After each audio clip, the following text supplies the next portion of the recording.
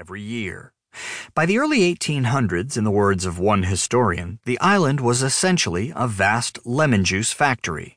The next few decades kick-started a worldwide love for Palermo citrus, and ships began setting out daily during harvesting season, many of them headed to produce markets in Europe and the United States. Around the same time, political turmoil led to a reorganization of land ownership in Palermo. As one group of researchers explains in a recent paper in the Journal of Economic History, early 19th century Italian lemon farming happened largely under a feudal system, in which peasants did the farming and the absentee landowners took most of the profits. A class of middlemen called the gabellati managed these relationships, hiring workers and overseeing day-to-day work on the farm. Starting around 1812, popular revolts turned much of the land over to the gabellati, who, fearing thieves and marauders, began hiring private guards to protect the assets that were now theirs. Then, after 1860, when Sicily officially became part of Italy, parcels of what had been church and state-owned land went up for sale.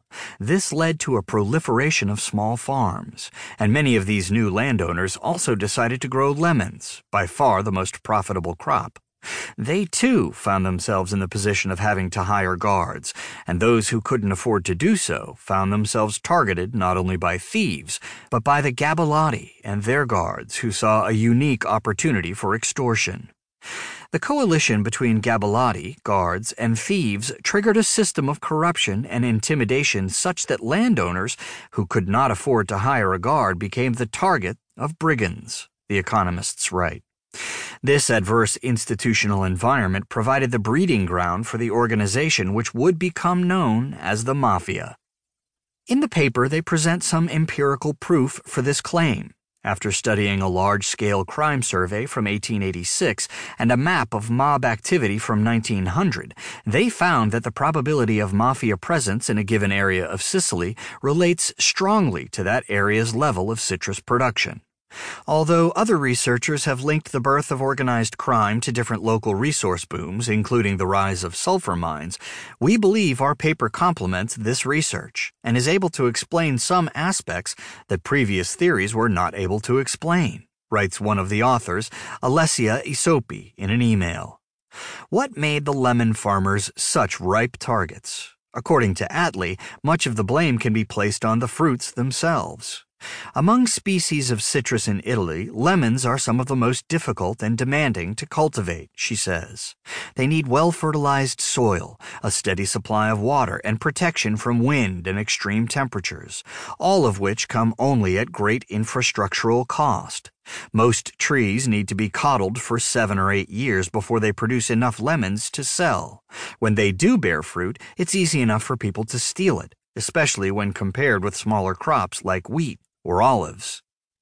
The magnitude of such an investment, combined with the many possibilities for failure, made farmers very vulnerable, Attlee says.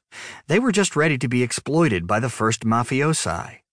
Over the decades, this exploitation became more and more sophisticated. It generally occurred in a kind of push-and-pull format that will be familiar to viewers of contemporary crime shows.